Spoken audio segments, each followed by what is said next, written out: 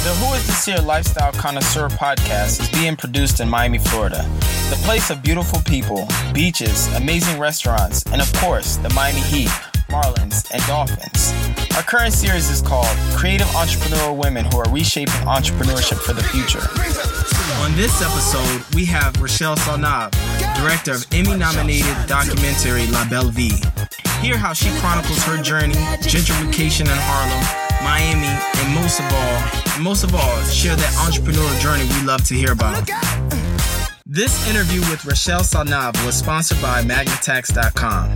Don't spend another minute trying to form your next venture alone. Magnatax.com and their team of cloud accountants and advisors can have your company up and running in days legally. Use coupon code WhoIsThisYear during checkouts. So I'm really still at the point of needing to get distribution and stuff like that. But when I started with Harlem Art 125, The American Dream, which I actually just posted online, that film, this is for me not a, to ask that question is like, you don't do things to make money. As an artist, money comes as a result of what you do well. The more I do well, the more I do well, the more product stuff that I produce. Money should not be the sole measure of success. That's my take on it. But how long I've been doing this? I started off with Harlem Art 125, The American Dream, which is a documentary about the gentrification of Harlem. And I just finished that. Well, not just. This was actually 7 years ago, back in 2009. Okay. And that was like a 9-year project, a 9-year study. And then... So let's definitely backtrack. So how long have you been actively producing and directing films? Like I said, I finished my first film in 2009. Okay. And that was like a 9-year process. I know with the Harlem Mart 125, I've been to Harlem several times, and I know that's definitely not something that's catered to one audience. But the question is, who is your target market when you're producing and directing films? Well, for each project, it's been different. But for the most part, I've been always drawn to creating stories about the Black experience, whether it's here in the U.S. or globally, like Haiti. Mm-hmm. So, but just to say I cater to Black folks, that's just so broad. Mm-hmm. So it varies for each project. I completely understand. Would you? I guess with the question, like you said, that's another question, that kind of that's similar to the second question I've asked. But would you more say, like, when you're looking at the stories, are you trying to expose something that maybe the mainstream audience has not thought about or has not really particularly focused on? Would you kind of say that, or? So I created Harlem Art 125. That was my first documentary, and then when I was finished with it, I decided to enroll in the School of Motion Pictures at the University of Miami, which is where I began. Well, even before as soon as I ended the Harlem Art film, I was already starting to research on La Belle Vie. Mm-hmm. And then at the time, I just decided, well, let me just go to grad school and use grad school as a way to sort of pay for production costs, editing costs, and all of that. And so while I was in grad school, I produced some other short docs. One doc on this gentleman who actually was the first lawyer to help Haitian refugees in Guantanamo Bay. And then I went to Greece. The Greece project was part of a foreign exchange project, but I also shot an interesting documentary about the behind the scenes of a student film, which is taking some of my own footage and sort of document what was going on in Greece, because that was like right a year after the collapse. So like Greece had all that like financial trouble and stuff. Mm-hmm. So the country was like, it was pretty, especially at the capital, there was just a lot of protests going on. It was just like pretty interesting to go to a country where it seemed to be like big on tourism and all that, and then you see like really how the people are living, and it was really hard. You know, the people, and they reminded me so much of Haiti, especially going on the island. You know, the island people, like when we went to Mykonos, and like everybody was like just had a smile, but then when you really like talk to them, you figure out like what is like their reality. They would just tell you like how difficult it's been for them. Mm-hmm. Yeah, it was a double experience at UM because I really got to take advantage and travel the world. What are some of the inspirations for the writing and the concepts that you come up with for your films? The inspiration could come from a certain, you know, like Harlem Art 125, me living there, me walking in the neighborhood and just building with people. Belle Vie, always wanted to do something on Haiti, and my personal experience with my family. The Greece trip, you know, just talking to the people, being amongst the people. It could be music. Music inspires me a lot. Mm-hmm. And yeah. Are you a musician as well? Do you play music? No, I'm not a musician. No, I'm not. I just really love music. Oh, okay. Yeah. I was about to say, oh my gosh, you guys, you know, that'd be great. Like, get you on. Yeah. Yeah, no. No, I just love music. I just really love music. Okay. So the next question, I'm definitely going to change it a little bit since, you know, we were focusing more on the craft. So I definitely want to tailor this more to perfecting the craft. So before becoming a filmmaker, and I also see that, you know, you're a teacher. Did you have any other inspirations to do other things? Well, I mean, I really always wanted to act and dance. I mean, when I was much younger, I really wanted to, like, be a professional Alvin Ailey dancer.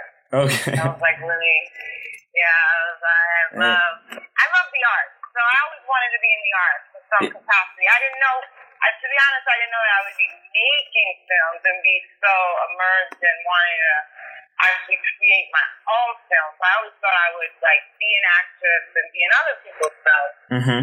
But, you know, it's all related. It's all related. So. Mm-hmm.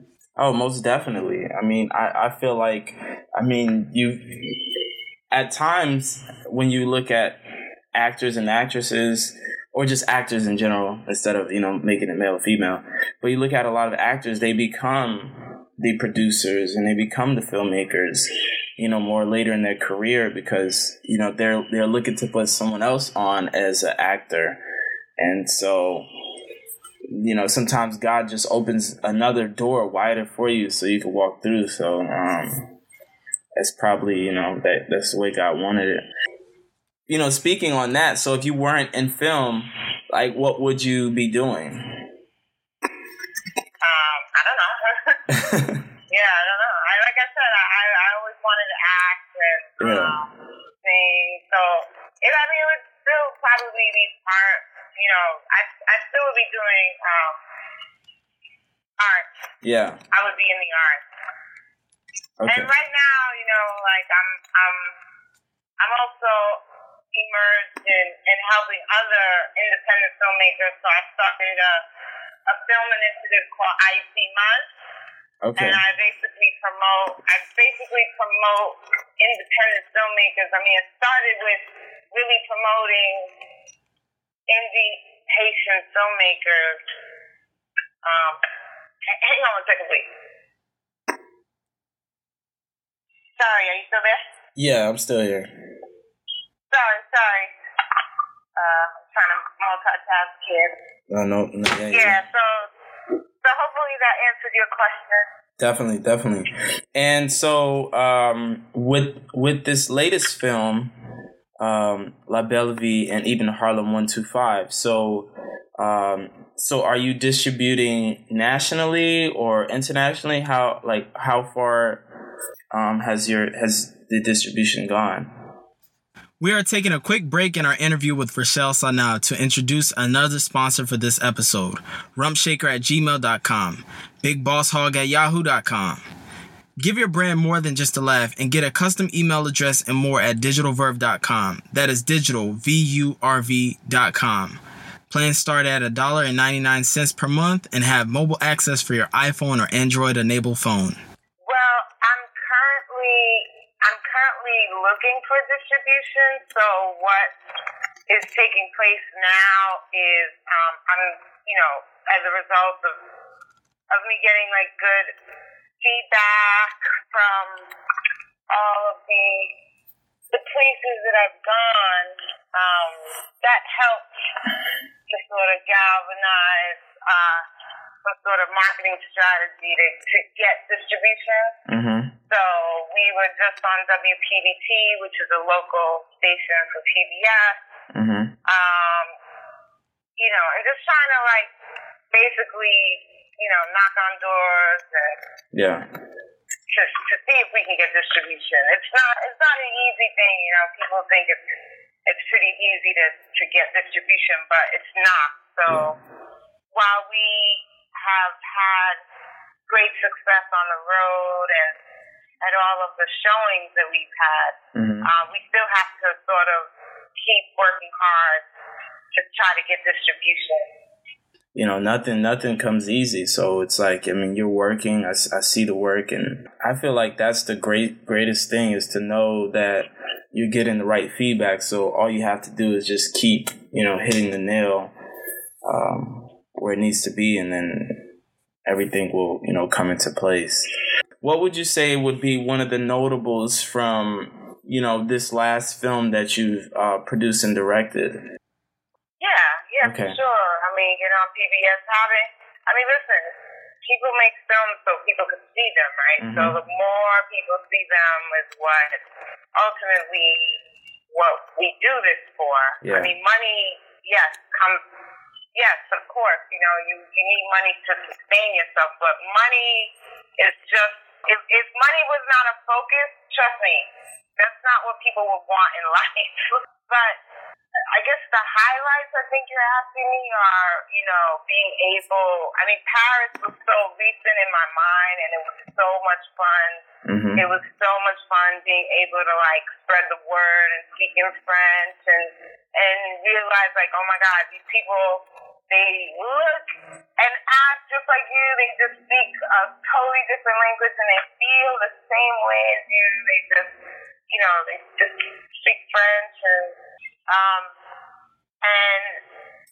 they were connected. Another huge discovery was that when I started this film, when you asked me about target market, I specifically was targeting the Haitian communities around the world, Mm-hmm. And I didn't realize, wow, maybe I should have went about it another way, because every time we show the film, people from all over the African diaspora, even people who are not from the African diaspora, completely connect with this whole idea and theme of identity.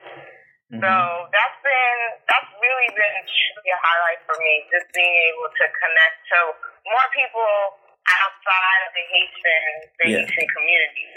I feel like sometimes there's no way for me or certain people to voice something unless it's in film. I think film does it best. Even books, sometimes people just don't have time to read a book. But when you do something through film and the message gets across, it's just it could be life changing if it's done right. And I definitely think you did that. And do you have a creative blueprint when you're producing or figuring out how you're going to direct a film, or do you just go with the flow? Well, a lot of it is research. It's coming up with the ideas, getting the idea out of your head and onto a piece, onto the pad. And then from there, sort of structuring it, Act 1, Act 2, Act 3, and then doing the research. I mean, documentary filmmaking and narrative filmmaking they're two different types of filmmaking. Mm-hmm. It's two different types of process. The formula is kind of the same in terms of, like, obviously the beginning, middle, and end. I've written a few scripts, but I haven't actually shot a narrative just yet. I'm dying to. But not yet. Okay. So you're a Harlem and Miami woman, so I guess what I'm gonna do is the next two you definitely have to split them, because I know I definitely will start having readers in other markets. But where would you tell someone they must visit when they come to Miami? Like, it could be restaurant, boutique. No, the next question is it's more of a light question, like a fun question. Like, where would you tell someone they must visit, like a visitor? Like someone visiting Miami, where would you tell them they must visit when they come to Miami? Little Haiti. Okay. Let's do the same thing for New York or Harlem, whichever, you would want to do. Where would I tell them to go in New York? Harlem. Okay, Harlem.